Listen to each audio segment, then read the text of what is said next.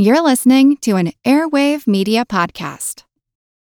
Lucky Land Casino, asking people, what's the weirdest place you've gotten lucky? Lucky? In line at the deli, I guess? Aha, in my dentist's office. More than once, actually. Do I have to say? Yes, you do. In the car before my kids' PTA meeting. Really? Yes. Excuse me, what's the weirdest place you've gotten lucky? I never win and tell. Well, there you have it. You can get lucky anywhere, playing at LuckyLandSlots.com. Play for free right now. Are you feeling lucky? No purchase necessary. Void where prohibited by law. 18 plus. Terms and conditions apply. See website for details. Get ready to geek out. The Wired Science Podcast explores all the latest and greatest in science. Everything from strange diseases and biological breakthroughs to interesting tech and mysteries in outer space. Listen to Wired Science today wherever you get your podcasts. That's Wired Science wherever you get your podcasts.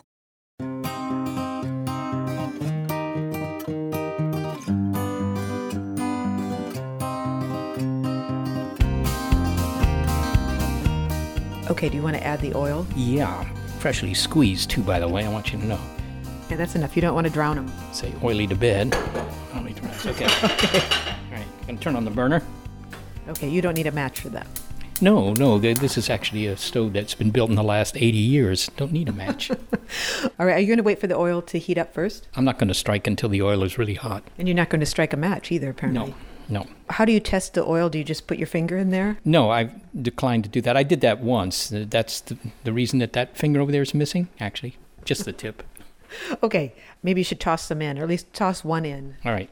There you go. Wait a minute. Exciting. Yeah. You know, everything around us. Should I put the lid on? I'll put the lid on. The earth, the moon, trees, lapdogs, this Cuisinart over here, you and I, we're all made from chemicals cooked up a long, long time ago in stars. Well, we're not in stars in the moment. We're in Seth's kitchen, and we're going to demonstrate how this process works. Now, let's say, if you haven't guessed what we're making, that these popcorn kernels here are those early stars. This pan then becomes the hot early universe, a moment in cosmic history after the Big Bang did its thing. Exactly.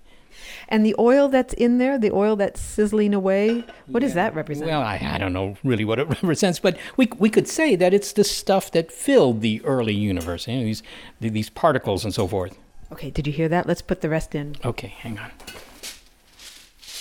Oh! Okay, watch it. Jeez, yeah. You better wear goggles. That's a lot of stars. We've got a couple 100 billion here. It's a big bottle. Okay, so those stars are cooking away. Now, in the real early universe, what actually made the stars cook? It wasn't hot oil. No, it was their own gravity. I mean, they were slowly contracting under their own weight, which, of course, sounds kind of painful, but for a star, it's perfectly natural. And it allowed them to, convert hydrogen into helium, cook up the helium into heavier elements that otherwise didn't exist shortly after the Big Bang. Ooh, that's the sound. Heavy elements such as carbon, nitrogen, phosphorus, even oxygen. And then, suddenly... Okay, the stars exploded, and they blew all those new elements out into space. Oh, that's hot. Or rather, they did 13 billion years ago, seeding the universe with the building blocks of most everything. Nearly everything is stardust. Even this popcorn is stardust, and it actually tastes pretty good. I'm just going to put these stars into a bowl. Maybe I'll combine them with a little bit of salt and butter. Watch your finger. I'm Seth Shostak. I'm Molly Bentley. Welcome to Big Picture Science, produced at the SETI Institute, where researchers investigate the nature and origin of life. Maybe a little bit more salt on those? Okay, I got some, special buttery salt, too. Okay. On Big Picture Science, we step back to get the wide-angle view on science and technology. And in this episode, the long-term view of us. We came from stars a long, long time ago, and then we evolved into a species that could not only understand our origins, but plot our own future. And some say that future is to go back to the stars. And to space we return. Oh, it's not too bad, really. It's actually pretty good.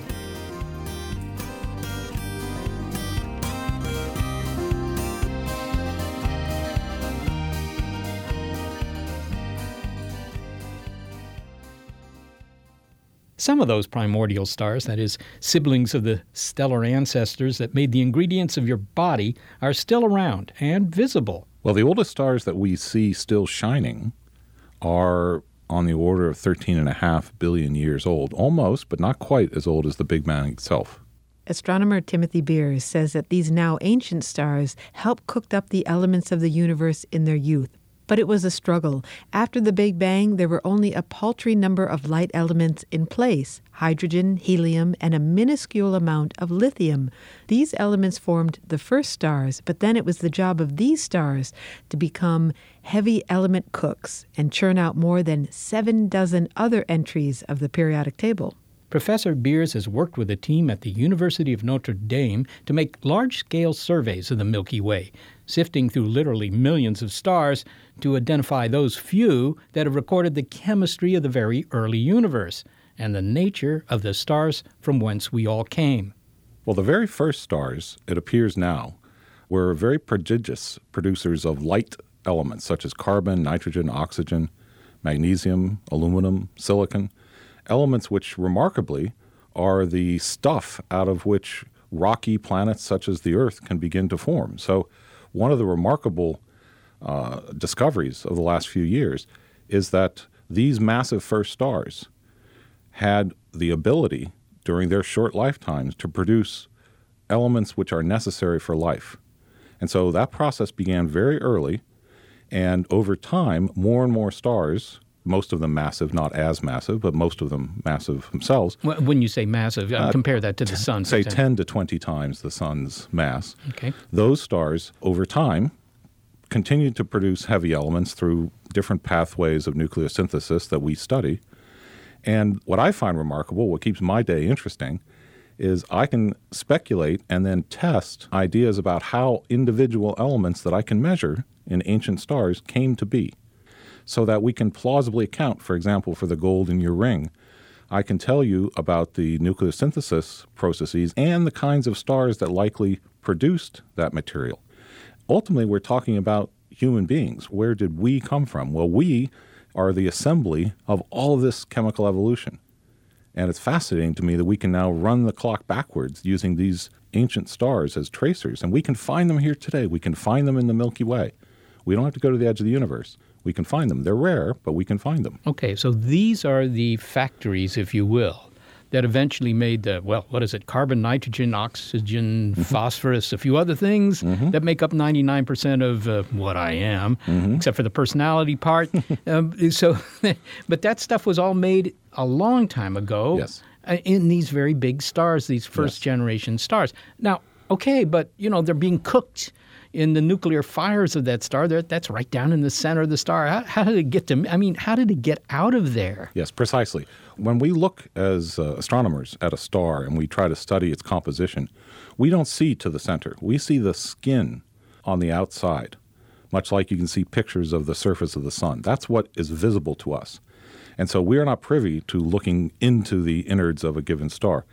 So in the stars that make heavy elements, they have to go through their lifetime, and during the act of either exploding at the end of their lifetime, if they're sufficiently massive, 10 or more times the sun's mass, or just from winds that they blow off material which has reached inside the actual star, it will pollute the medium from which the next generation forms. And that's a slow but steady process that builds up over time, giving us the distribution of heavy elements that we see around us today. Okay, so what you're saying is they cook up this stuff in their inner cores, in their deep inner cores. Indeed. And then they die and blow up and blow it out into space where it's going to be used for somebody else's star coming up. That's precisely it. It's rather like when I tell people, how do you know this to be true? One analogy that I find useful is it's like a river. You can't easily unpollute a river. Once you start adding pollution in, you'd have to work very hard to start pulling it out. So if you can look for a very pristine star or a very clean river, you know that that river or star must have been formed at a time when nothing was there to pollute it, because once the process starts, you can't stop it. Okay, so space has been polluted by the waste products of stars, which turn out to be... That's one way to put it, yes. Which turn out to be useful for our lifestyle. Necessary. Namely for life. Okay, so what about the heavier elements? Not the ones that, I don't have too much gold in my body, I don't think. The really heavy things. Are they made the same way? Any element beyond iron. Iron, if you look at your periodic table that we all carry in our wallets, you'll see is element 26. If you ask how elements up to that point formed, that's a fairly straightforward process, capturing of what we call alpha particles, really just helium, and fusion reactions and fission. Sort of like an H-bomb. Sort of like that. But once you get past iron, the process will no longer be simple. And in fact, what has to happen is we build up heavier elements from what we describe as neutron capturers of other fundamental particles that don't themselves carry a charge. Neutrons, as the name suggests, are electrically neutral. So they don't have a charge barrier which they have to overcome in order to combine with heavy elements such as iron. They're neither attracted nor repelled. Indeed. And so by capturing neutrons, we can build heavier and heavier elements all the way up to the heaviest elements in the periodic table. So what you're telling me, Tim, is that the gold I don't have lying around, but wish I did. Indeed. Stuff. And this heavy stuff, I don't know if I have any yttrium at home or whatever, that this stuff was made in these kind of cosmic catastrophes. These are the results of incredibly dramatic events that took place a long time ago, far away, and they've made their way into my living room. Yes. Well, it is true to think of the bulk of the process happening a long time ago. There is some continuation, but massive stars today are relatively rare compared to low-mass stars like the Sun. One thing I should underscore, because it tells all of us a little bit about the detective story aspect of what we do, is we haven't known this origin in the stars storyline for very long, only about 60-some years, because it has been difficult to organize large enough and successful searches for these ancient, you can think of them as the scribes, the stars that have recorded the process. We find those in much greater number today because we figured out how to do it efficiently. They are literally 1 in a million. We look around at the stars in the Milky Way. We don't have to go elsewhere. We can look in the Milky Way. The problem is there are too many stars in the Milky Way. Hundreds of billions of stars. Where do you point your telescope? You have to find them first. And so what I and some of my colleagues have done over the last 30 years is to develop large-scale surveys that actually produce the candidates that the world's biggest telescopes can then point at and understand the origin of those elements. So you're looking for the geriatric population of the Milky Way. Absolutely. And it's not just speculation in the sense that people say, well, how do you know those are the most ancient ones? Well, they're unpolluted, so that's a good... in other words, when you look at them, they're made of only a few things. That's right. A few heavy elements beyond hydrogen and helium. The most pure star that we found to date has 30 million times less heavy elements than our sun. So for every 30 million atoms of iron in our sun, this star has 1. And that's incredibly pure. And in fact, what's remarkable is that this particular star also shows that characteristic carbon, nitrogen, oxygen signature we associate with the first star production. That's there are going to be people who think, that's not a coincidence. It's like the universe thought we were going to be showing up at some point. Well, it does stretch your consciousness, because the story I was taught when I was in graduate school and beyond was that it took billions and billions of years, to paraphrase Carl Sagan, it took that long to build up the elements that we are constructed of.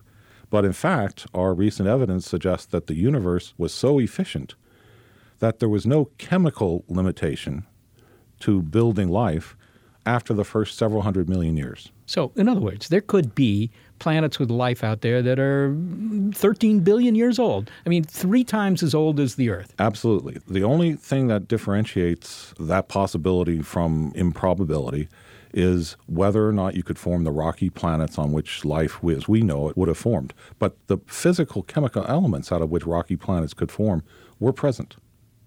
That's kind of encouraging, isn't it? It is. Yeah. I mean, we're probably not the first kids on the block. One of the arguments that has to be made is how early could this process get going? Because it takes time for life, let alone intelligent life, to evolve. Our results suggest that this was at the very earliest possible moment. Plenty of time. Well, finally, Tim, It sounds like the bottom line is this. Nature in the form of stars has produced the raw ingredients of life, and then those stars, some of them at least, go on to provide the energy for plants and animals to do their thing. So it sounds like we really owe a lot to those twinkling lights that pepper the cosmos, even the ones that are not our own sun, because they seem to be a lot more than merely decorative on a clear night. Yes, I'd underscore that. In fact, I would say one other thing for those people who might want to actually see one of the stars that has recorded early element abundances.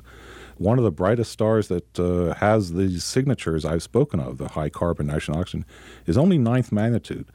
9th magnitude is bright by astronomical standards. You can't see it with your naked eye, but if you have a binoculars and you want to track it down, you can find this star. It's the star BD plus 44493. You can Google that, and you will find articles about the star, but importantly, the coordinates, because the surveyors have told you where to point your binoculars. You can go and see and witness with your own eye a star that has recorded the first elements produced in the universe. Probably the oldest thing you can look at with your eyes. I would say yes. Tim Beers, thanks so very much for being with us today. Always a pleasure. Timothy Beers is an astronomer at the University of Notre Dame. And again, that star that he mentioned, one of the earliest ones in the universe that we can still see, is named like this: BD, then a plus sign, then 44, a space, and 493. It might make a nice password. But Seth, how did this star get a name like that? Well, actually, that goes back about 160 years to something called the Bonner Durch Musterung catalog. It was a catalog of, thousands and thousands of stars that was compiled in Germany back in the 1850s, and that's why it's called BD and then a whole bunch of numbers. Well, what do the numbers mean? Well, the numbers are just the number in the catalog, and they do have a rough correlation with their position on the sky. So it helps a little bit. If you know the number of the star, you have some idea where you might find it in the sky. Well, why can't they name the stars the Bob. one, well, Bob, yeah, or the one that's a little bit right to that super bright star that's right above me? Well, that takes a lot of text to write down.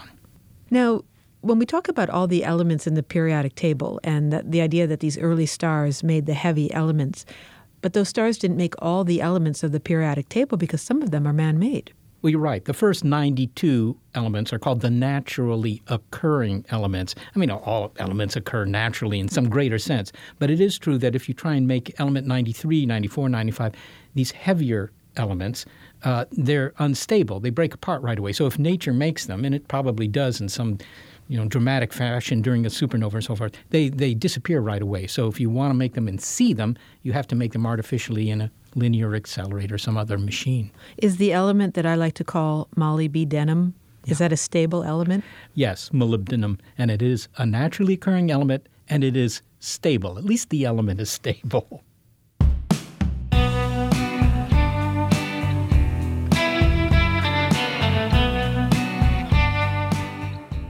Well, in the last 4 billion years, Earth has become host to squirming, squishy biology, which is now able to understand where it came from and chart its own future. And some say that future must include going back to the stars.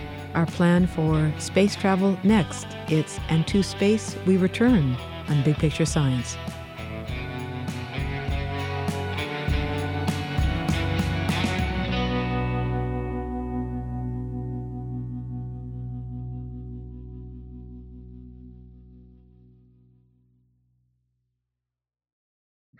Introducing Wondersuite from Bluehost.com, the tool that makes WordPress wonderful for everyone.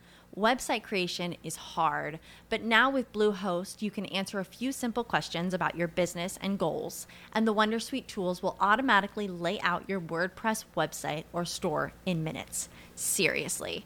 From there, you can customize your design, pick your brand colors, and add blocks. No custom theme or coding required.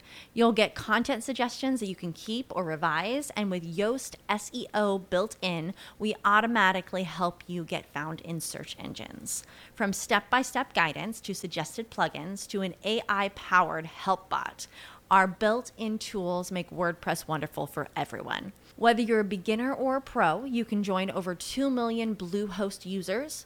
Go to bluehost.com/wondersuite. That's bluehost.com/wondersuite.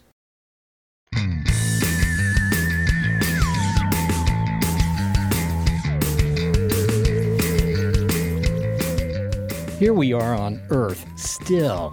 Our spacefaring species has gotten no farther than the moon, and let me tell you, I take this personally. As far as the promise of space travel goes, I got a raw deal.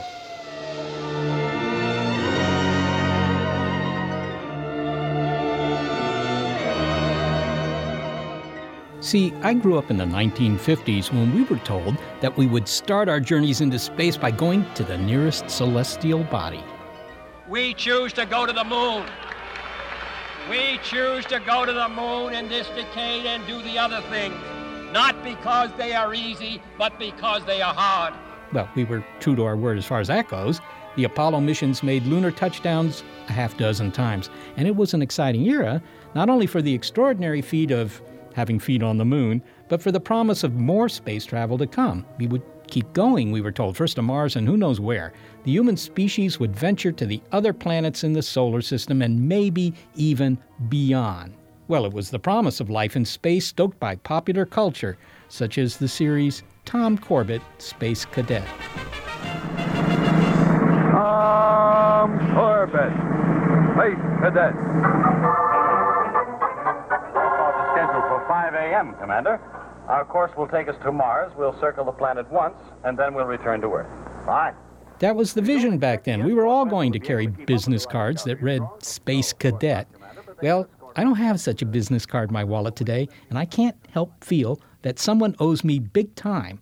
Hey, Chris Impey, you're an astronomer, and you think that we're destined to explore and colonize the solar system, but I'm sorry, I just don't see it.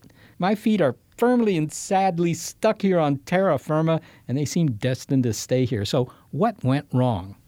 I don't know if it went wrong, but it was sort of a false start. The first space age was driven by a geopolitical pissing contest between the world's two extant superpowers, and that sort of played itself out by the 1970s. And so we sort of fell into a place of needing a new motivation to go into space, and I think we're finding that now. Okay, what is it? I mean, back then, yes, all right, this was a matter of geopolitical posturing, maneuvering, showing who was the better nation in some sense.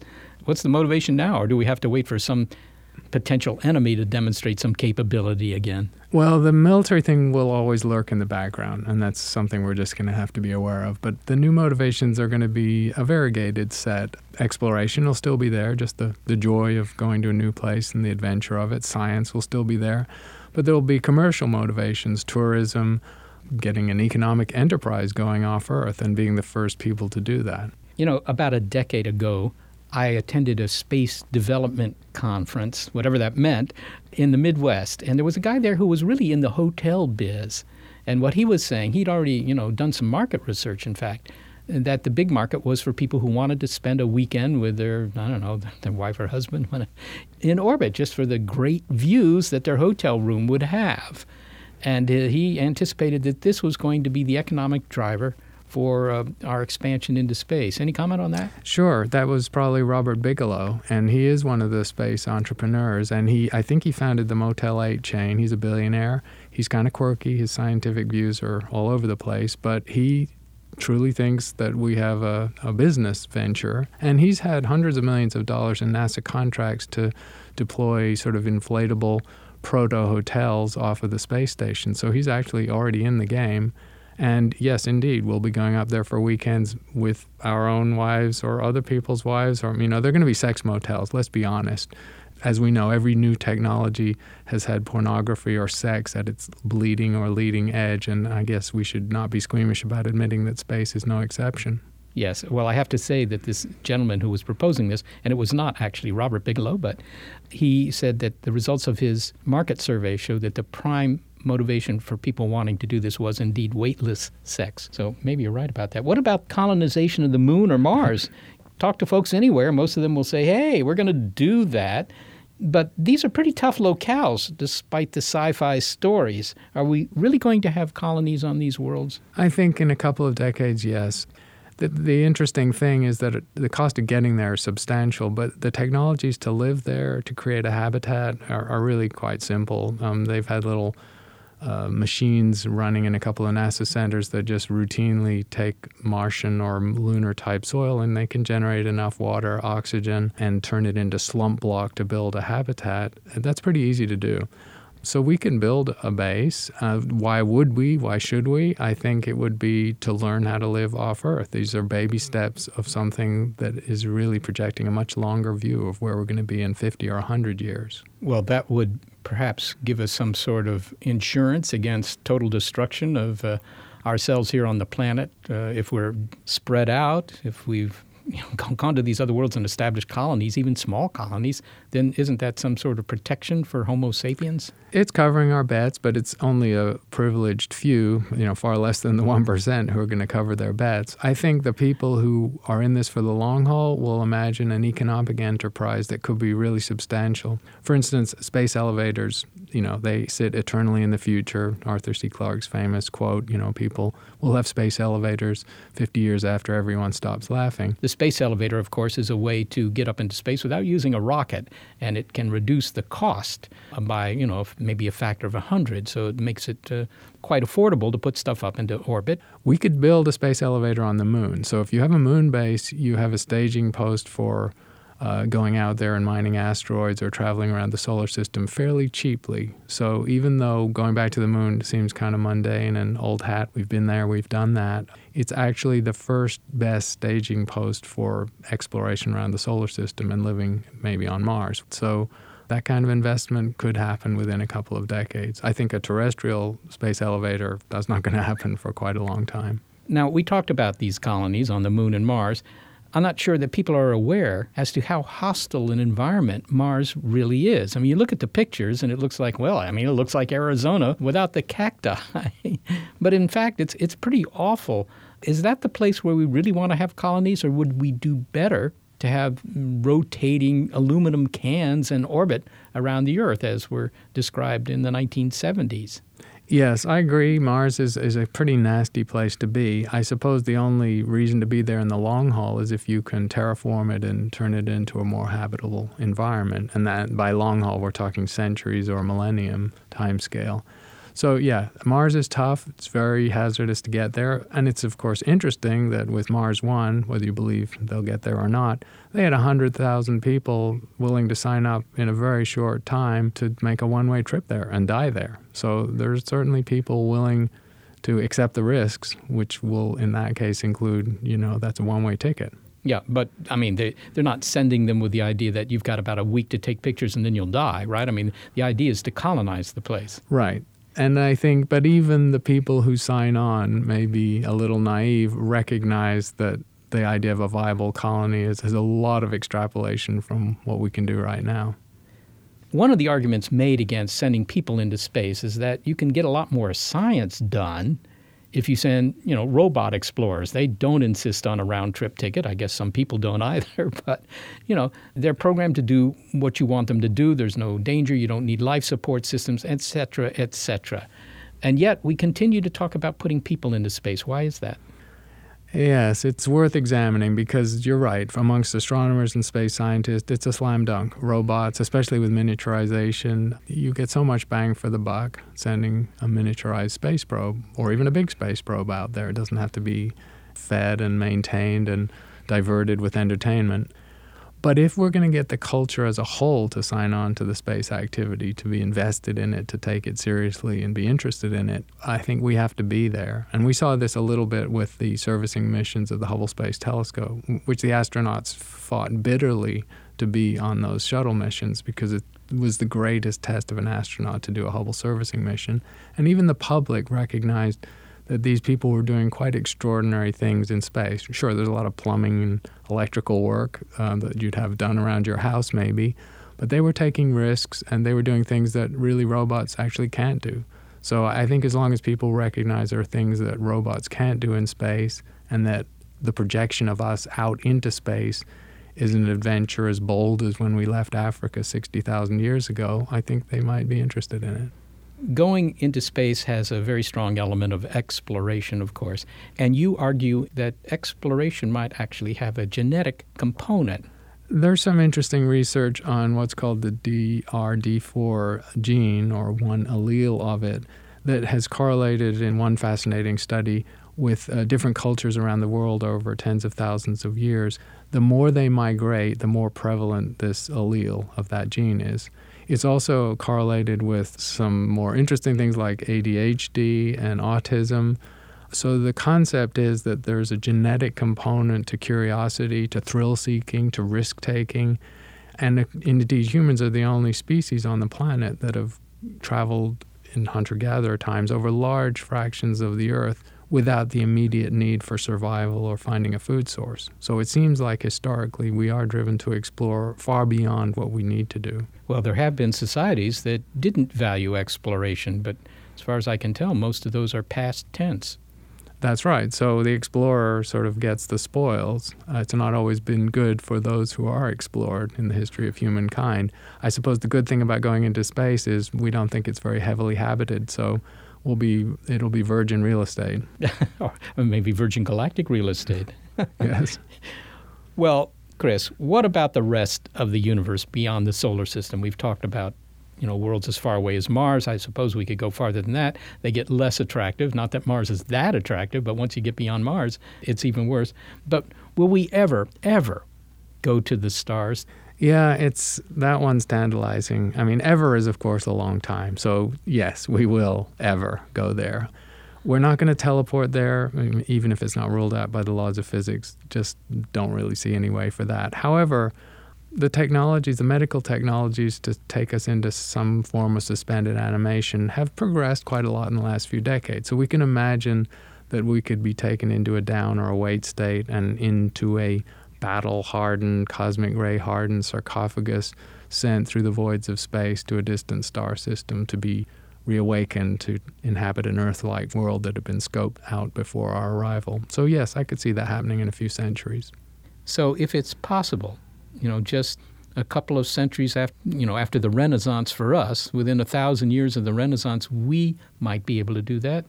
I think it's possible. And, if 100,000 people are willing to go on a one-way trip to Mars now, in a few centuries, I think some crazy set of a few dozen people are willing to go in that sarcophagus and taken into a wait state for an uncertain future to a place where they know they can never return from. But if that's the case, why don't we see evidence of some sort of colonization of the galaxy?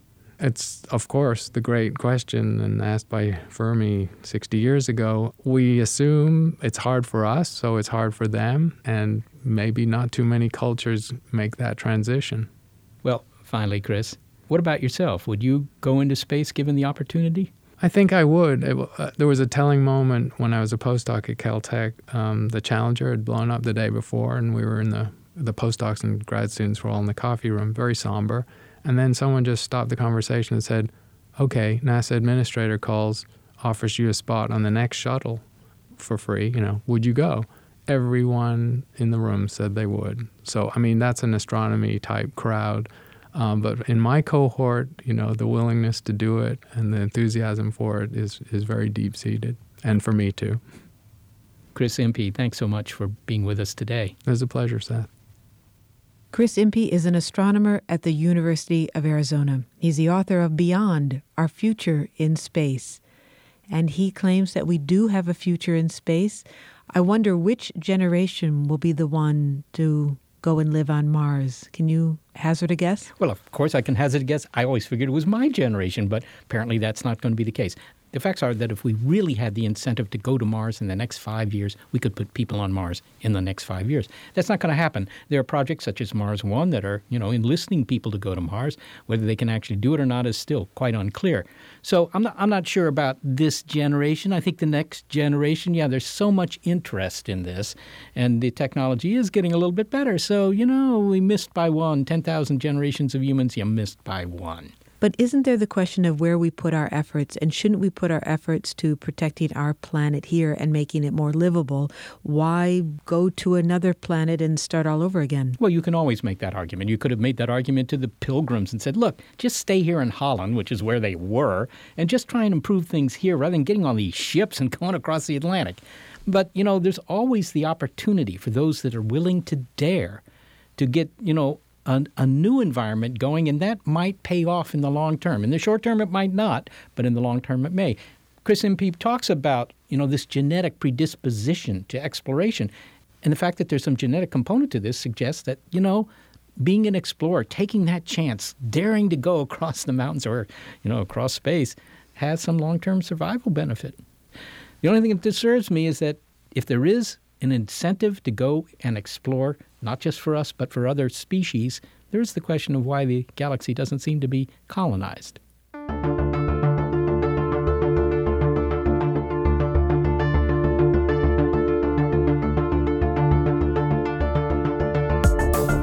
Chris Impey says that we may one day go to the stars. That's a very long trip. Will we be the same species when we arrive as when we left? That's next. It's And to Space We Return from Big Picture Science.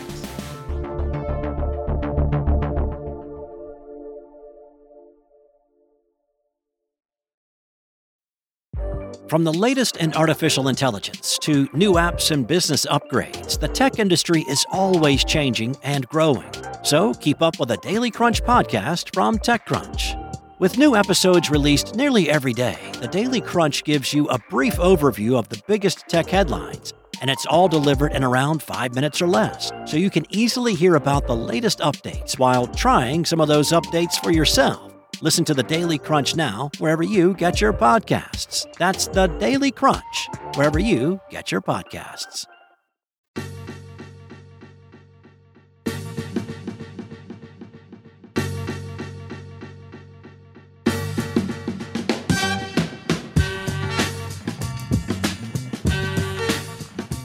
Okay, Chris Impey has revived my hopes that we'll go to the stars, or at least to some nearby planets. But who will we be when we arrive? My name is Cameron Smith. I'm an archaeologist at Portland State University. I've studied the human past, but I'm also interested in the distant human future. And in the long term, as we colonize space, we're going to change. Our bodies are going to change, our values are going to change, our language will change. Everything about humanity will change. Some of it will be subtle and some will be dramatic. Dr. Smith also works with Icarus Interstellar, an organization that investigates the possibility of interstellar flight. He studies the biological and cultural implications of such a voyage and says that while humans might eventually build spacecraft that will send colonists to other star systems, it's not clear that the beings who disembark from the spacecraft will be the same humans that left. Here's some perspective. You know how when you set out on a really long car drive, you begin fresh, you're hopeful, full of adventure, but 16 hours later, when you arrive at your destination, well, you're not the same. You're cranky, you're bloated, you've mentally composed a stern letter to the Federal Highway Administration about the dismaying sanitary conditions of rest stops. But otherwise, you are still you. I'm hot, I'm sweaty, I don't even know what this rash is. Plus, I'm delightfully bloated thanks to 4 bacon cheeseburgers, 2 blueberry slushies, and a bag of gummy worms. And if I ever see another granny in the fast lane, I'm going to take her out. But at least I remain Homo sapiens. But if your destination were another star system, such as Alpha Centauri, that might not be how it goes. For the very long, ultra-long space missions beyond our solar system, which could easily require tens of thousands of years, Dr. Smith notes an interesting and seldom discussed problem with voyaging on the Starship Enterprise. Namely, that the human crew might not remain the same kind of human. Evolution could change us, if not into a different species, at least to something different from the one that left. That is, if we lived that long. The time needed to reach an exoplanet in a distant solar system, we're looking at multiple centuries to get to a relatively close by star system. So if we're talking about multiple centuries, then Yes. This is also a multi-generational trip. You bet. In other words, you would be having your children on board this ship, and they would grow up and have their children, and so on and so on. So it might be many descendants along the way that actually reach this star system. That's right, and you can divide things. In archaeology, in human evolution, we tend to divide things into threes. The early Neolithic, the middle Neolithic, the late Neolithic, for example. If we do that with a multi-generational voyage to a different star, I can imagine, for example, an early age where you still have connections with Earth, and you're not thinking too much about the distant planet. And then a middle age where people are born who have never been to Earth and will never be on Earth. They will also never reach the exoplanet. So they are in this extraordinary condition of hurtling between these points. And then a third age where you have nothing to do with Earth. Earth is a memory. However, you are coming up on the destination. And now imagine the cultural changes and the new priorities and so on as people think about planetness again. Let's have you describe the ship, or at least what the closed system would be like. And the idea is that everything that one would need would have to be on board. So food and water, medicine and clothing. And if you didn't bring it along, you'd have to bring along the seeds or the elements so that you could develop or grow these items on the ship. Right. When you envision a world ship, you think of maybe people living in barracks and bunk beds and, kind of like a crew of a submarine. Actually, we should think about something like a small village. Anytown, USA, for example. A lot of people will be doing farming. I mean, farming is going to be the backbone. That's where we're going to get our food. And there will be technicians. There will be people working on the ship, maintaining it. There will be people who go to university and educate the next generation. The big challenge is it is a closed ecology. And that everything that's required for multiple generations has to be functional and transportable across a vast distance before you reach resources again, which is another planet. Imagine one of the most important consumables, oxygen. On a multi-generational voyage where you don't have the possibility to pick up any more oxygen between here and that exoplanet, you're going to have to account for every molecule of oxygen. You can't have it leak away over multiple centuries. So the engineering challenges are tremendous. Well, so Cameron, what happens to humans over time? What sort of pressures would force them to change, perhaps even evolve, and why? Humanity will change significantly. Our culture will change. Let's think about language, the words we use. Languages change, of course. It takes sometimes centuries, but imagine the difference between Middle English, let's say of Shakespeare's time, and our English. Now that's only 4 or 5 centuries. So 5 centuries, and now you need a special training to understand Shakespearean English. And that's because changes in, for example, vocabulary. Symbolism and metaphor are critically important to how we communicate. So if I say it's as big as a whale, right? Okay, now you have an idea of something very big. What about if you're in the middle generation? You're not going to reach the exoplanet and you have never experienced Earth and you have nothing in your mind about oceans or big sea mammals called whales. How often will the whale metaphor be used? By the time we get to the exoplanet, whale is a mythical thing. Now, it might seem trivial. Well, of course, small things like that will change. But cumulatively, a lot of things like that will change. A lot of symbols are going to be cast away or forgotten or left behind. And you'll have a new culture. Well, anyone who's had children knows what sort of changes can arise, develop between one generation, between parents and their teenagers. So what you're saying is over hundreds of years, there might be this great cultural divergence. But what about physically? Could there be physical changes to humans? And can we even talk about evolution? Absolutely. So humanity will continue to evolve biologically. Let's look at some basic physical parameters. On Earth, we've lived under air pressure, atmospheric pressure at sea level of about 14.7 pounds per square inch. Call it 15 pounds per square inch, right? Now, for the past 4 million years of hominin evolution, we have lived under those conditions. Some people have migrated up to high altitudes, but most of us down on the surface. For a lot of reasons, these world ships might well be constructed with a slightly different atmospheric pressure. Let's say 5 psi, or let's say 10 psi.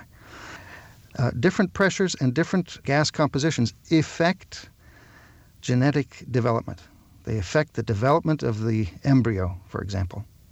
So over time, we will have biological adaptation even to the conditions of the world ship that we construct. And then, of course, when we arrive at a new planet, we will have biological adaptations there. How so? Specifically, what would that next generation of humans be like? Well, if you change those conditions too terribly much, oxygenation, for example, you get biological retardation in the tissues. You get tissues growing out of sequence when you change the breathing gas composition and the pressure. So is what you're saying that there would be less pressure, atmospheric pressure in the ship, gravity might be accommodated for, but maybe there would be less gravity, we would have radiation coming at the ship, and maybe some of that would leak through. Absolutely. And that human beings, if they survive, they will have to evolve. So I'm wondering if you could give us a picture of what these humans, if they continue to be humans, what they would look like many generations down the line. Would they be mutants? Physically, what would they look like?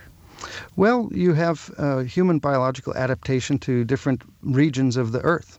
Right? So in the last 50,000 years, we have people with darker skin, we have people with lighter skin, different hair textures, short, stocky stature up in the Arctic, taller, thinner population or stature, for example, along the Nile. Right, native people in those areas.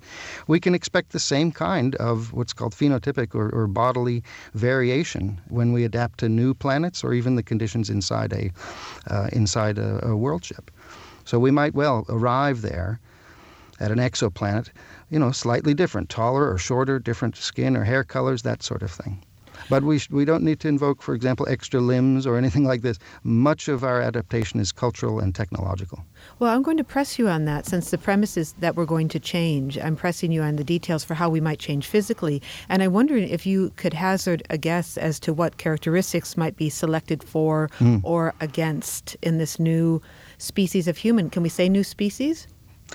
Well, species, if they could not have productive offspring, that is, mate with people back on Earth and have viable offspring. If they could not do that, then that's biological speciation. And so it might be Homo cosmicus is what the Russian Tsiolkovsky called it back at the turn of the century. Homo cosmicus rather than Homo sapiens. Okay, so it's not a speciation event, but it sounds as though there might be specific characteristics that could be selected for or against, and I wonder if you could tell us what those might be. Well, the physical characteristics, I don't know how they would show up, visibly. But there would be selection for example, people who carry a particular form of a gene called ATRX. There's a certain form of this gene that helps with blood oxygenation. And if you have this particular form of this gene, you have better blood oxygenation. Well, that would be handy if you're using a slightly different oxygen composition than what we've evolved here on Earth. And so if there's a physical characteristic, right, that goes along with that ATRX gene, a slightly different skin hue or something like that, then we might well see that those characteristics change. Now, Cameron, this is all assuming that we don't go into suspended animation. This was an idea, Chris Impey was not the first to propose it, but he did suggest it earlier in the show. If we were to go into suspended animation, then that would, we wouldn't change at all. We would just wake up hundreds of years later at our new planet. Yes, and I think that would be a rude awakening. I think it would be a heck of a shock, culturally, probably biologically too. And I've noted in biology that sometimes there are radical changes in a short time span. And sometimes that happens culturally.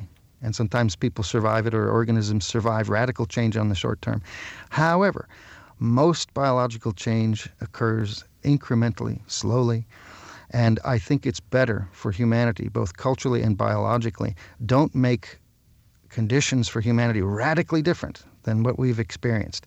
Let's make the world ship a place that is livable with an architecture that gives you a life that is somewhat familiar to humanity.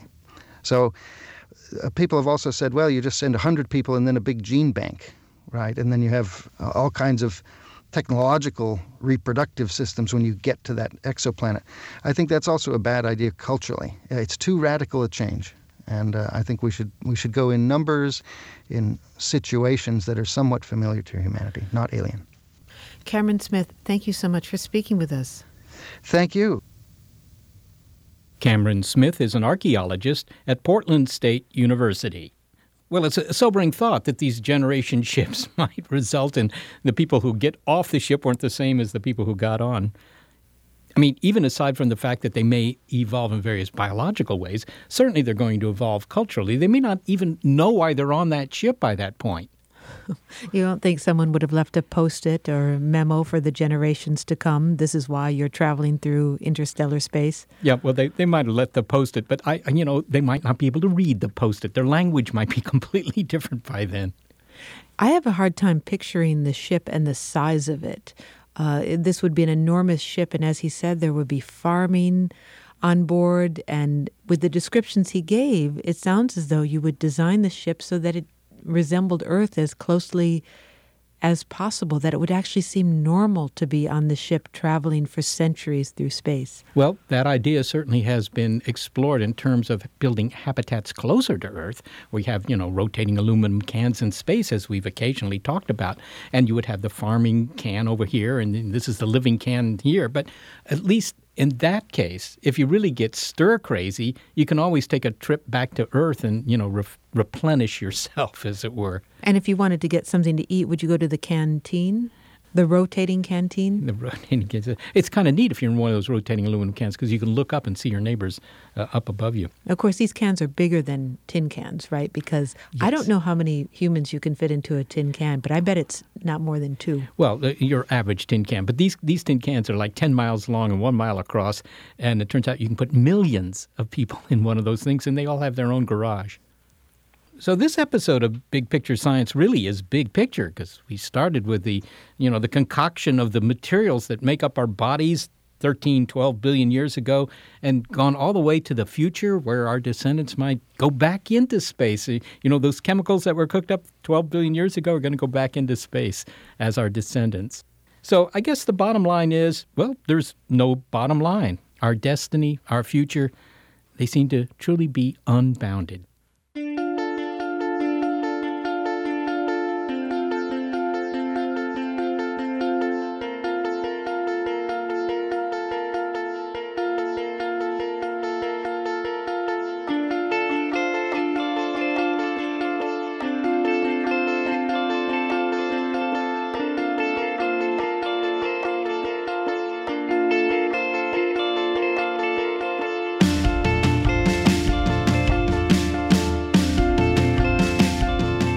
Thanks to the stars that helped produce this show, Gary Niederhoff and Barbara Vance. Also thanks to financial support from Rena Shulsky-David and Sammy David and the NASA Astrobiology Institute. Big Picture Science is produced at the SETI Institute, where scientists study the origin and nature of life. And a big thanks also to our listeners. Your ears have been attuned to And to Space We Return. If you'd like to hear more Big Picture Science, you'll find it on our archive on our website, bigpicturescience.org. If you're a podcast listener, but you prefer listening to over-the-air radio because it's already going into space, well, check out the listing on our website of radio stations that carry the program. And if your local station is not on that list, consider letting them know you like the show. Oh, and have a comment, a criticism, a suggestion, throw in some faint praise, and then email it all to bigpicturescience@seti.org.